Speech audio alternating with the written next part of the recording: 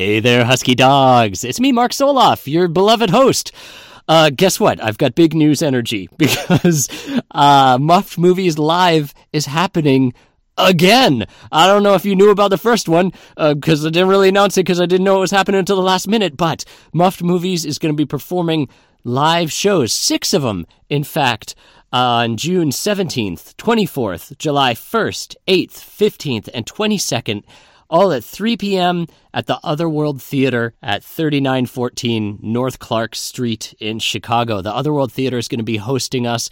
We're going to be doing a different Harry Potter movie every performance, and I'm going to call it Puffed Movies series because we're doing it in conjunction with Otherworld's upcoming play, Puffs, which is a legally distinct entity from the world of Harry Potter, but it's celebrating a certain house and a certain wizard school who doesn't get a lot of recognition. Anyway, we're going to be doing these shows Saturdays at 3 p.m. at the Otherworld Theater. Stecco's coming back. He's coming back to Chicago to do 1 or 2 shows with me. And also there's going to be a whole slew of awesome Chicago improvisers who perform with me in Portal Prov or Starship Edsel who are going to be joining me in the Muffing Studio live. So please, if you can, come on down to Otherworld Theater, June 17th, 24th, July 1st, 8th, 15th, and 22nd at 3 p.m. Check out otherworldtheater.org in the coming weeks for ticketing information. It's not up yet, but I hope it will be soon. And they spell theater Theatre. If you go to theater spelled the American way, you're going to not find the page. Anyway, in case you can't tell, I'm super excited about these live shows.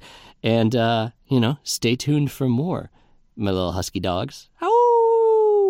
Oh, hey, it's me again, Mark.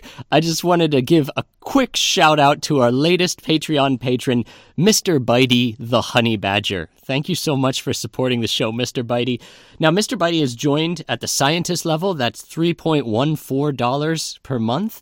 And a new old reward is coming for scientists. So this is a great time to support Muffed Movies on Patreon because soon I will be releasing the never-before-released episode that Andy North and I did. It's E.T., It's like 2 hours of episode, and it's the last one Andy and I ever did together before he turned into a smoke cloud and disappeared forever.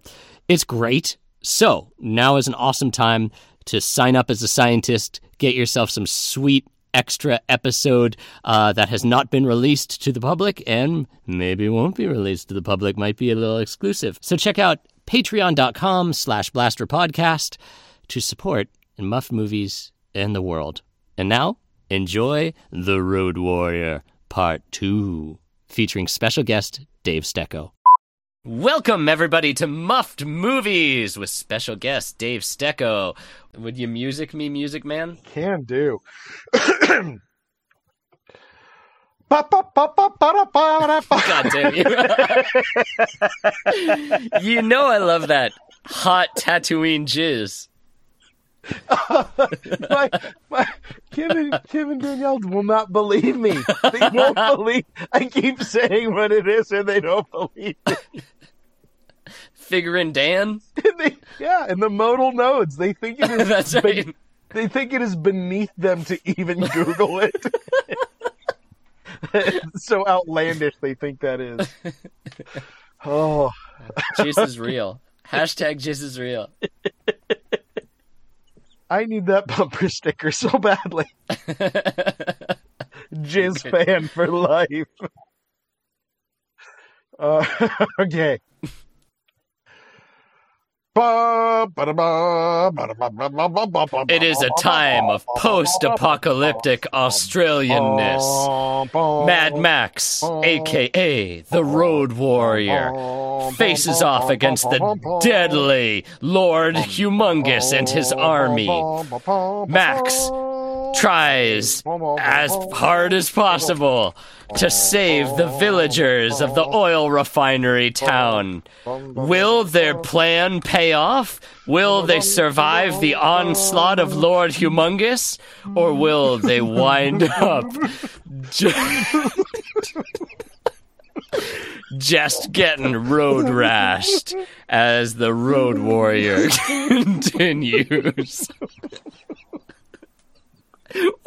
was that? I realized that I started doing it. I didn't mean to.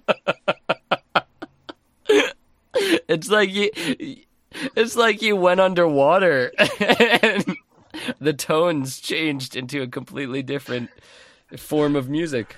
I did not mean to. You need to redo that one? I did not mean for that to get so sideways on me that I couldn't keep doing it. You know what? No.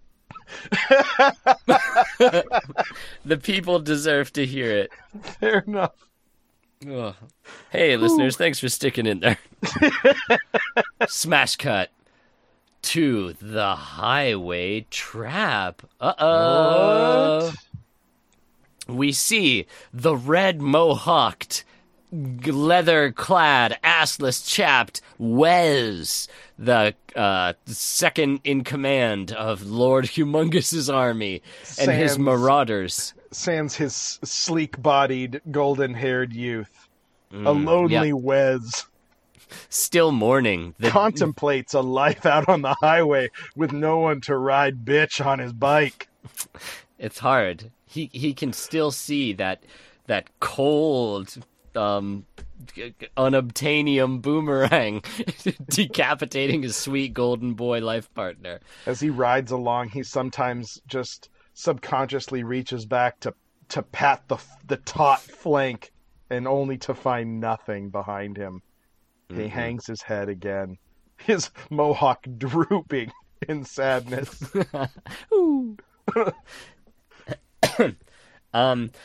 Yeah. Wes and his marauders spot Max, mad, driving the cab of an 18-wheeler big rig toward them. Ah, yes, Max has obtained this special rig, which is capable of hauling the sweet, sweet tanker of oil gasoline that the villagers of Gastown need to transport. Gassed. Using only their few remaining gas masters to carefully blend. Okay. I know this is like... You just gotta suspend your disbelief, but I don't know why gas is so fucking important to these people when obviously they're living in a desert and they need water and food. Yeah, they walked away from gunpowder like lickety split. They were like, yeah, we're fine. We can live with that. We're not gun people. We can use arrows. Yeah. We're not like Americans. We're not gonna die with our guns. Yeah, that's true. You don't ever see the scenes where these Aussie post-apocalyptic survivors are like just juicing Gila monsters, flaying wombats for their precious liquids. That is true. You know, I mean, I think it's clearly implied, but yeah, there's a lot of technology in this world they were happy to walk away from, but not gasoline. Not the combustion engine. No. And fuck Teslas. Anyway, bad guys spot Max in his sweet big rig. Wes turns to his boys and says, "Watch this, motherfuckers." He drives on his cyber cycle right up next to the rig, and he uses his sweet patoot gun to shoot out one of the tires. That's one. Plop, plop, plop, plop, plop, which I will continue to add to all scenes going forward. Just Thank you. For realism's sake. I forget whether Wes uses the weapon or not, but at some point in this movie, there's like a 5-barreled sort of harpoon shooting gun. Yeah, it's like a air cannon mounted on a gimbal, and it just keeps showing up. Yeah, it's like the best gun in the whole movie. Mm-hmm. Well, Lord Humongous does have this bizarre, like, sniper pistol. Weapon. Yeah, the hero's gun. It's really like the Jack Nicholson pistol he pulls out of his pants to take down the Batwing. That is true. Flap, flap, flap, says the tire. Ding, ding, ding goes the bell. Lots of motorcycles and cars from post-apocalyptic goons follow in Wes's wake, and they give chase to Mad Max and his sweet rig. Uh-oh, it's like a whole squadron trying to bear down on our sweet protagonist. They are coming at him from all angles like a pack of raptors. And Crikey! Is this the fight where Wes swings the exhaust pipe at the window? Or is that later? Is that when he loses his car? Yeah, that's later. That's okay. So yeah, everyone's just taking swings at this truck, knowing that it's got to be stopped. And they're using their staple guns and shooting at it. They're throwing like bottle caps, like doing that snap trick that jerk in college would do at you. Somebody's got like a rubber band with like a really tightly folded piece of paper, and they're whipping those things at him, and they sting. Oh. Mad Max has welts on his face and hands. The Smegma crazies are standing wet and naked on the side of the road, just whipping their wet towels at the tires. Just open road horseplay. Knock it off. Stop it. Knock it off. And as all this is happening in the distance, Lord Humongous sees like the billowing dust. He hears the screams and screeches of 1,000 raptor cyclists, and he's played Knifey Spoony before. He knows how this goes. Mm-hmm. Bring me the box! And right away, my lord! Behold, the Scaramanga's golden gun. It can kill a man in one shot. And this box is ornate. Now, listen, it could never be settled, but do you believe this is a box that he just got, or is this an actual family heirloom? Because there's a photo in the box. What? Yeah. I did not notice that. I noticed the box was kind of like red velveteen lined and has a perfect indentation for the gun and its accoutrement. Yeah, and it's kind of like Eddie Valiant's gun from Who Framed Roger Rabbit. It's got like bullets that are screaming at him. Of course. Yeah, there's like a war medal and a little photograph of like a man and a presumed wife. I don't know. I like that. I like that environmental storytelling. Yeah. I'd like to know more. Who's the man behind the Humongous? Maybe Lord Humongous was a literal lord from like Great Britain, and he's like I served in the Great War, and my head was bathed in acid and mutant juice, and now my only comfort is looking at this picture of my poor lost lassie, and of course shooting vehicles with my scoped pistol. Keep a picture of me mum in my gun box. So yeah, he gets it out. All the bullets start whooping and hollering in various caricatures, some of them not racially sensitive. They all leap into the gun at his command. Woo-hoo! And he takes, and again, this gun has a scope as long as the barrel of the gun, which is already comically long. Mm-hmm. And a fool kills the driver. This is the art of war. Yeah. Sun Tzu said, "Do not shoot the truck driver when you could kill the truck." That's right. And He's so got to demoralize Max. Yeah, he aims not at the driver, but at the truck. And he strikes true. Yeah. Kaplowski, says the Polish bullet as it rips through the grill of that Mack truck and pierces the solenoid, the trans solenoid, and the quads of the truck. Both the motors, id and ego, pierced. The subjunctive and the passive tense of the car are completely frayed. The spindle begins to disanguinate, and the injunctor just shrivels down scrotally. into its vast difference engine.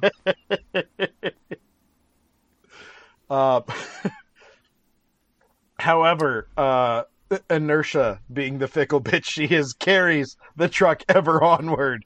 Inertia, the Greek goddess of keeping on, carries Max and his truck over the gate as the Mack truck does a sweet leap and lands it safely but smokily in the village proper. Followed immediately by a couple of go-karts and, and the initial weird war buggy wagon. It's like they stripped down like the Oscar Mayer Wienermobile and put a jet engine on it. And that vehicle also follows the truck in for a brief pitched battle. It's like a Pinewood Derby car. Made that is real. Exactly right. Yeah, you're right. It's like a 1930s race car. Yeah. So these three enemy vehicles also managed to hitch a ride on the goddess Inertia's sweet Vestal virgin gown, and they land inside the village as well. "Ah, right," says Wes. "Now we can tear up the system from within. Let's effect change, boys." They immediately start clamoring for another town meeting. Wes trying to whip up votes he needs. Meanwhile, the town folk desperately try to fight off these rootin' tootin' rough and tumble butt ugly mugs. Using a series of parliamentary maneuvers, they're able to isolate them and keep them from putting any legislation further forward on the floor. "Oh, this filibuster is taking forever," says Wes, and he decides he's gonna fucking mess the Constitution up. I don't know. He's gonna mess with precedent, and he shoots Papagayo right in the leg in a non-fatal area. "Oh, I'm wounded for a little bit," says Papagayo. "Yeah, that was your leader, and now I'll attack your best friend." Wes clashes with Max, who handily overmasters him and chucks him to the floor. "You've been beat by the best. Now taste the rest," he says. Beep, beep, beep, beep. Crane Pelvis just starts dripping mouth goo all over him. The hyperacidity of Crane Pelvis's mouth goo, just so caffeinated, begins to disintegrate part of Wes's cheek. He cries out in pain and anguish and does a spring heel jack straight over the gate. He says in an angry, goofy call. Meanwhile, the remaining marauders who managed to get in are cornered by parliamentary procedure and then murdered by non-parliamentary weapons.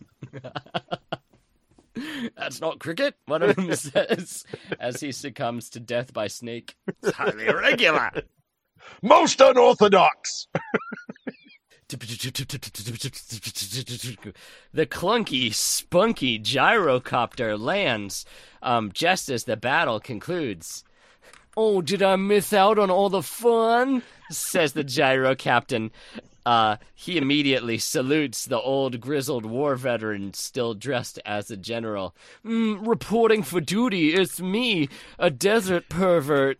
Hello." He winks at one of the only women in the village. "I smell something that aroused my interest." Wink. A snake winks at him. "Max," says an old English teacher, "as a reward for bringing back the rig and fighting off those cads, I give you a handkerchief with 5 shotgun shells in it." Da-da-da-da. Max places them in his inventory. There's no more The Last of Us moment in the movie than that. Oh my god, the villagers, they're looking at the corpses of the defeated marauders, feeling like maybe they can win this war after all. At least they're gonna eat well. Mad flesh. When suddenly they see Max sneaking toward the gate with a hobo bindle full of gasoline over his shoulder. Now, wait a minute, Max, says Papagayo, grabbing him by the shoulder and spinning him around. Where do you think you're going? Hold on there, Mr. Mad Max, Mr. Road Warrior. I think you can just walk out of here with that sweet gasoline. You got another thing coming. You're just a spider is what you are. You're not even a skink. I'm a herpetologist. None of your judgment affects me because I don't respect you. Oh! Beep, beep, beep, beep. Into the scene swings the judgmental stare of Crane Pelvis.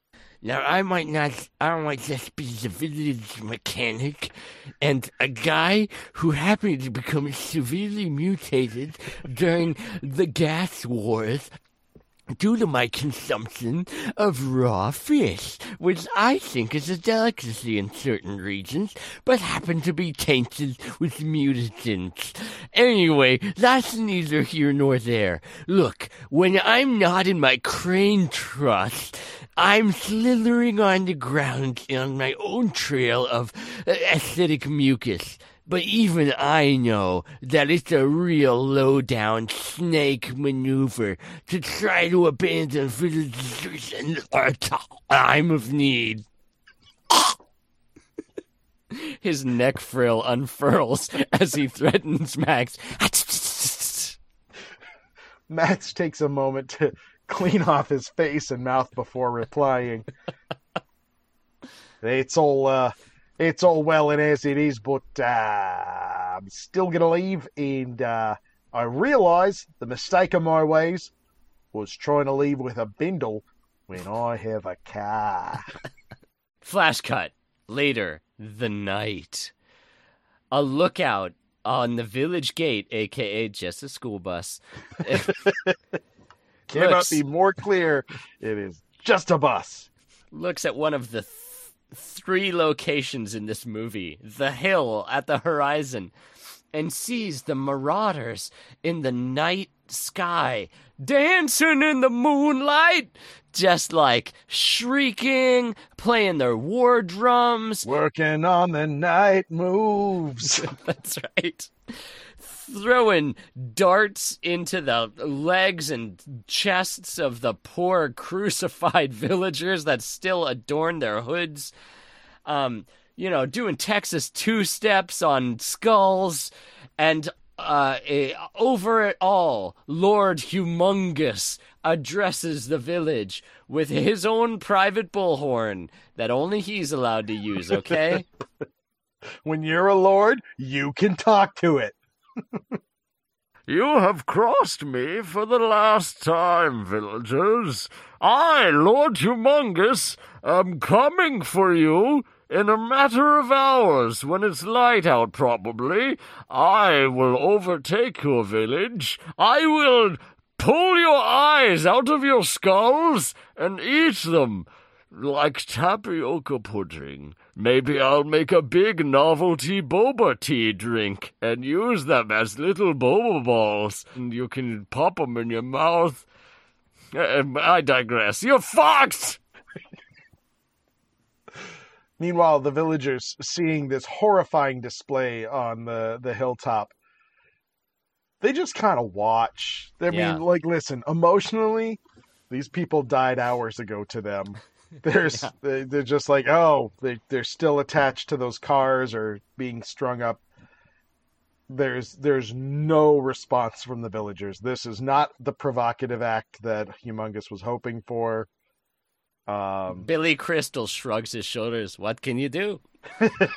Yeah, oh boy, nobody's getting out of here alive, the villagers think to themselves as they all look out at each other, wishing they had made better relationships in their lives so they could hug each other, but they're just not on that good terms with each other. It's a survivor's camp. Everyone wishing, if only I had some sort of flying machine with which to escape. Speaking of which, we follow the camera down to the gyro captain, who is hustling one of the village's 3 women behind a curtain where he reveals his gyrocopter. Now, darling, you know that I love you, and as soon as I've saved up enough money, I'm sure we can get engaged. But, for right now, I think we should beat a discreet retreat, upon my sex machine. I mean, whatever, and then we'll live, and we can have 1,000,000 babies. Is that tiny helicopter full of snakes? Yeah, these are just my roommates. I mean, they won't watch. You can be safe with me. That's Gabe. That's Susan. That's Brent. Brent's a little bit of an asshole.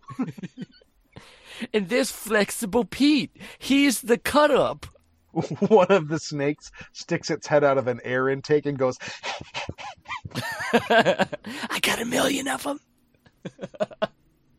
Oh, and of course Satan, my Dark Lord Lucifer, in the form of a snake. He's the one that told me to run off with you. So we could make the beast with 2 bags, you know. She looks at him with a clear lack of comprehension, asking him almost emotionally for 3 more equivalent phrases so that she'll understand. Oh, you know, just normal stuff like the tumble down rumble town. Just regular things that 2 people who love each other do, like Bohemian slapsody, you know, lemony snick clit.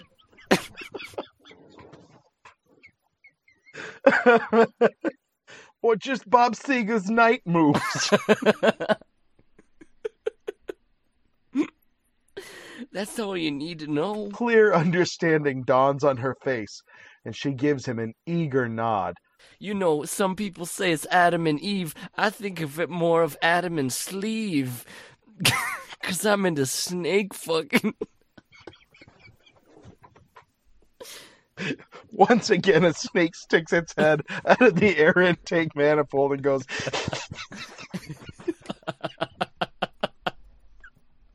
We're crazy. We'll do anything. She, after the 3rd reference to the snake on the aircraft, decides that maybe it's not the best idea for her, and a young Olivia Newton-John decides that she's going to return back and fight or die with the rest of the school faculty. The working man's Olivia Newton-John. Yeah. Yeah. You know, sometimes when you're in a pinch, you know, like they say, if you can't be the one with the one you love, love the one you're with. Sometimes the best choice is just to not be with anyone at all. Yeah. And just die alone on a dusty desert plain. Well, yeah, or if you have, like, your only means of escape is a very small and questionable ultralight aircraft, maybe being by yourself, handful of snakes, that's the way to go. I mean, I'm an expert at joiking it, but I was hoping for something different this time around. Mad Max is obviously fixated on other things. I cannot overemphasize. There are not a lot of opportunities to meet young, attractive women here in the wasteland. I've been living in a hole. A literal hole. Well, you know, he failed his charisma role, and Gyro Captain once again struck out in the old love territory. I guess I'm having a crisis of conscience. I guess I'll stay and defend your stupid tribe or whatever if I can, you know, maybe rub up against a soft piece of rubber somewhere in this village. No promises, says Papagayo, clapping him manfully on the shoulder. And then wincing in pain at his not at all life-threatening, but just sort of irritating injury. God damn, my quad. Oh, it stings. Smash cut to the garage. The feral boy hangs from the rafters, Batman style, and observes Mad Max tuning up his sweet V8 Interceptor's engine. You know, Max might be about to flee like a fucking coward, but he's got to make sure that everything's just fucking primo under the hood. You know what I'm saying? He uses that wrench that's attached to his jacket. Oh, yeah, I forgot he's like a member of the stage crew. Just got a wrench hanging by a phone cord. Yeah, so Chaka, the feral child, just loads his bundle of pelts into the car. You don't want to lose those pelts. Mm-mm. And he earned them. Yeah, and that's a lot of wombats he had to squeeze out. He had to kill some of them the hard way, which is to engage in a long time loving relationship with them, slowly poison them with heavy metals so that no one can detect it, collect the insurance money and the pelt. Feral boy is only 7 years old, so that's a big chunk of life he had to do that. Try finding a magistrate that'll marry a human and a wombat in the post-apocalyptic Melbourne. It's hard. You know, fun story. It was actually Wes. Yeah.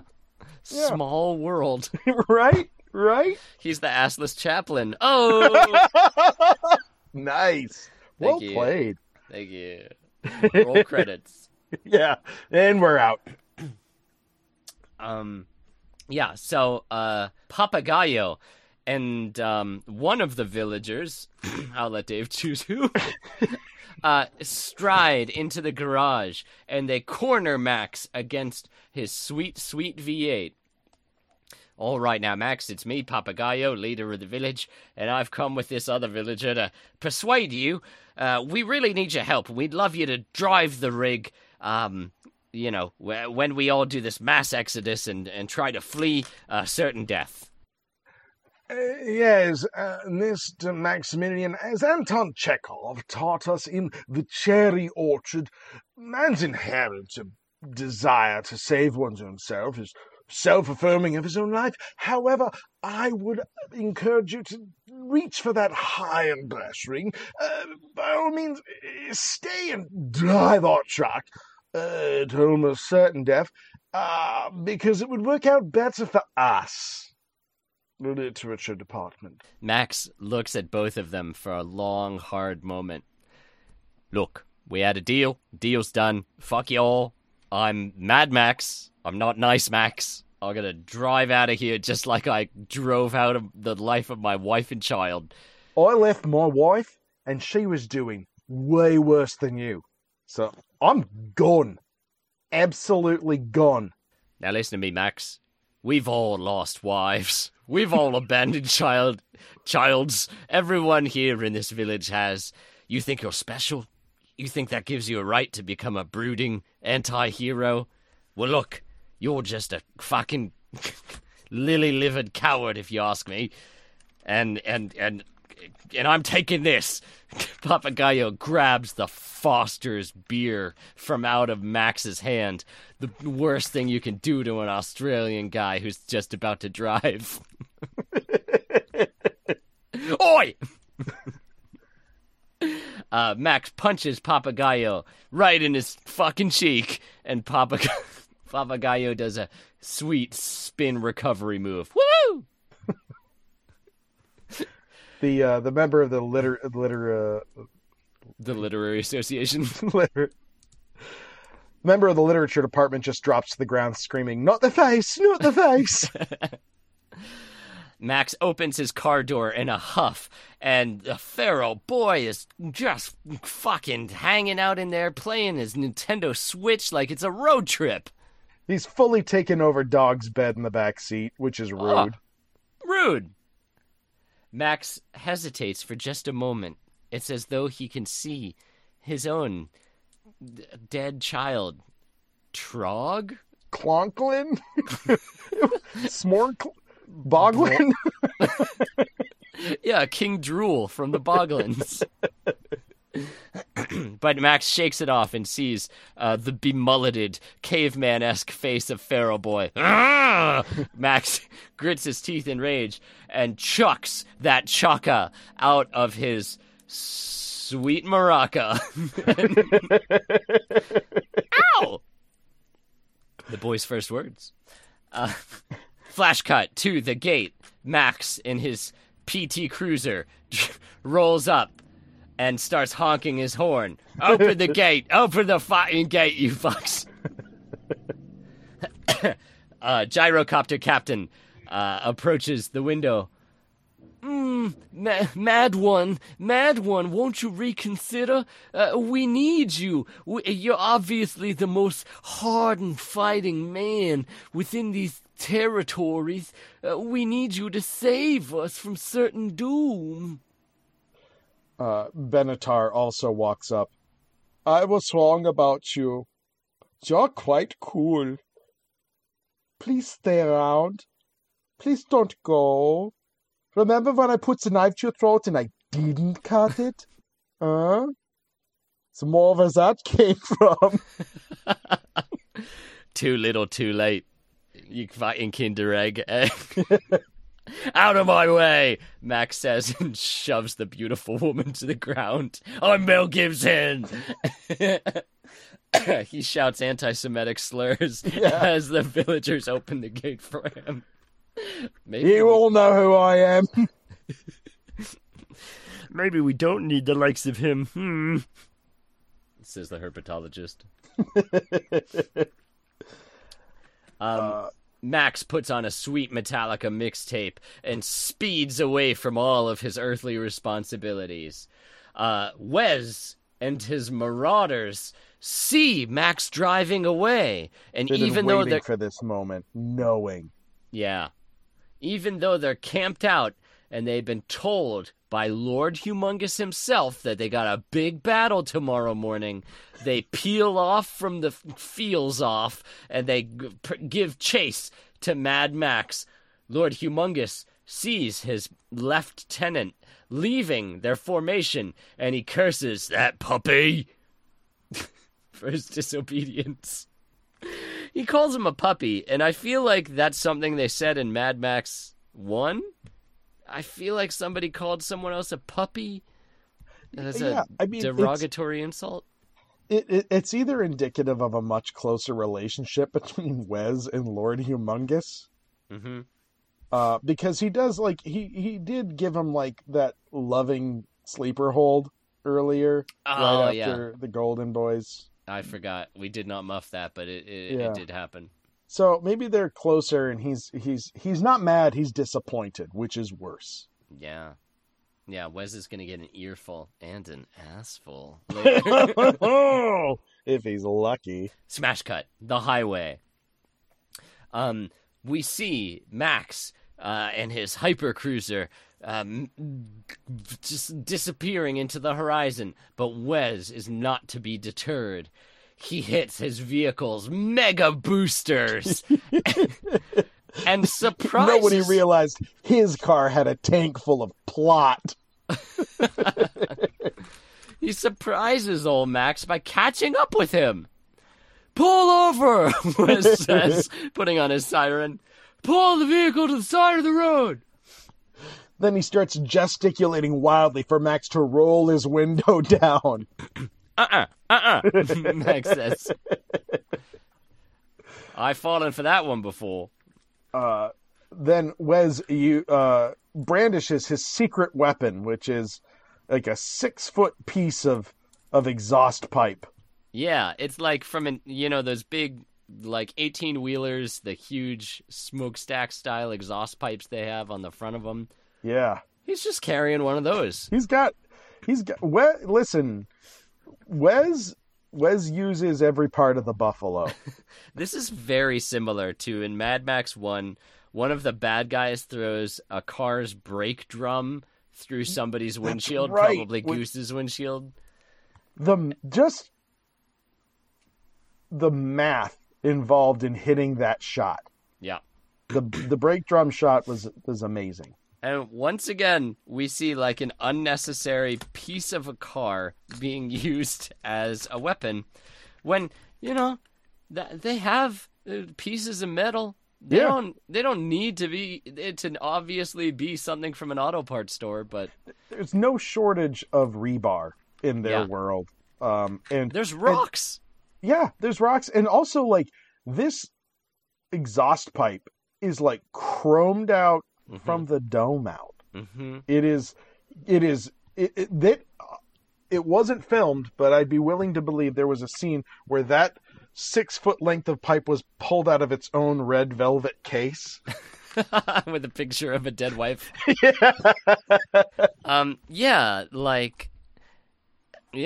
Say what you will about the Marauders. They get the aesthetic. Yeah. They're committed to the look. Yeah. It is a way of life, and it is the way of life they have chosen, and they are not looking back. Yeah. I admire them. No waffling. Mm-mm. No but scrubs. There is pancaking on the hardtack highway. Oh, so much pancaking.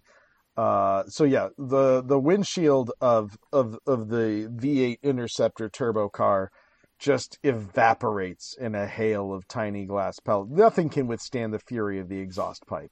Pakushka! Ah! The windshield cries out in pain and horror as it is destroyed. Ha ha ha ha ha! Wes chuckles at Max. Oh no! Max is suddenly exposed to the elements. His car begins depressurizing. Oh fuck. His eyes bulging out of his skull. And like literally when Wes hits Max's windshield, Max like totally jerks the wheel like 90 degrees to the side, just rotating it wildly so his car spins and flips off the road down a ditch into Trouble Canyon.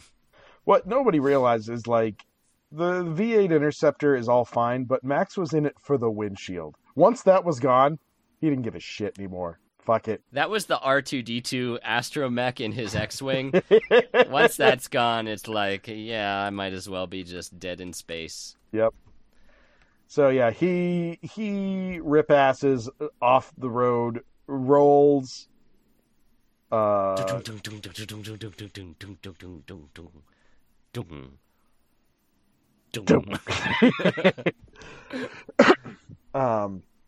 He's all jacked up and he's trying to claw his way out. He's doing Mel Gibson hurdy face.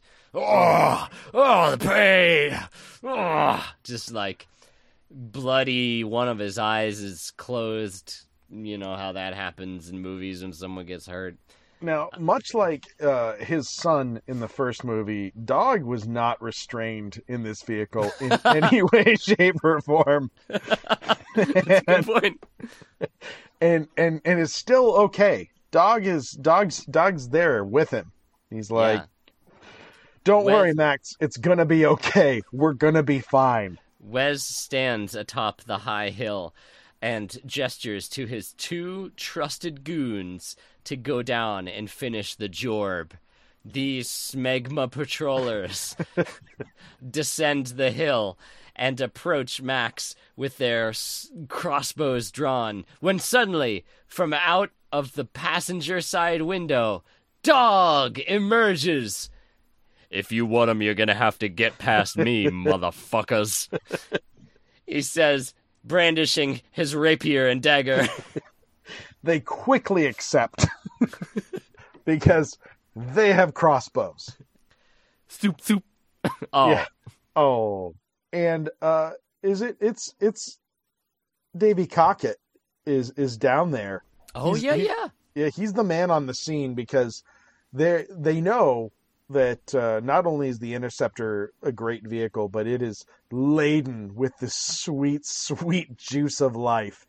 It's guzzling just to the limits, and he's gonna wrap his lips right around that tank. That tank holds at least 10 gallons, and God knows how many liters that is. God ain't telling. So we've got the two. We got Goon 1. he's starting to make his way around a boulder that Mad Max is hidden behind, and don't worry, because Mad Max he's still got old Painless. He's still got 2 now fully loaded barrels of shotgun fury for whoever comes around the corner. Oh yeah. And sure enough, this son of a bitch with a bow and arrow thinks he's gonna take out Mad Max. He skins that smoke wagon and just stops caring. Just no, drops it. He has this goon dead to rights and just. Is that what skinning a smoke wagon is? You just drop your gun? Is you too weak and confused, dazed from the car accident? It really changes that scene in Tombstone when you know that.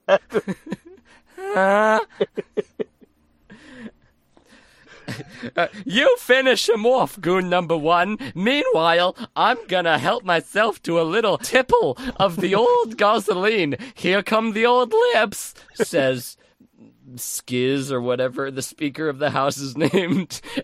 He reaches under the car's nutsack to grab its gas tank. And that is a no-no zone. What's this? Oh no! The chewing gum adheres to Scroz's one good hand, and the gum, imbued with an arcane energy, begins to totally fuse with the flesh, and much like an alien symbiote from Venom, string itself through all his tissue and sinews, ripping through his muscle and bone. Ah! The animated gum just horribly, nightmarishly takes this man apart, bone by bone, joint by joint, seeking a new host now that it's been separated from the vehicle. This vessel is too weak, says the gum, and turns its attention to goon number 1. Holy shit, he says, and the gum forces itself down his esophagus, Prometheus style. I seek blood and revenge. The gum explodes the man from the inside out. Holy shit, Wes says. Nothing could survive that. I guess Max is dead. Well, on to my just rebuking from Lord Humongous. And the sentient wad of gun splorps off to the sunset. That's a tale for another day. The Gum Chronicles. Max desperately tries to commune with his car, but alas, he's too disoriented, too wounded for his Navi tentacle to be able to fuse the car's gearbox. He is just on the brink of passing out, losing consciousness, when suddenly he sees, what is that, an angel? Is it the Greek goddess Inertia? No! It's Gyro Cunt coming down. Riding on his Dark Lord Satan. For some reason, busting up into Max's business yet again, the Gyro Captain has followed him and is coming in for a MASH-style helicopter rescue. It absolutely is, which is then followed by a MASH-style helicopter, like, 30-second camera shot, just just Max going over every scenery they've already used. Yep. All 3 locations. Yeah, all 3 of them. Hey, you kids have seen MASH, right? Nick at Night, maybe?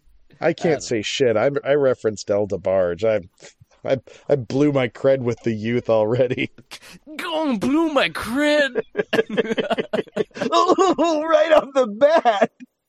Smash cut to the village, quote-unquote, hospital. Mad Max regains consciousness once again. He looks at his bandaged-up torso, and he knows that he has lost almost everything in this world. His dog, his sweet V8, and now his sentient alien chaotic gum demon that lived on the fuel tank of his car. Now, it's important to point out that the hospital of this village is just a table they put you on, and you either get up from it or you don't. They're not doing anything. It doubles as the rec room. As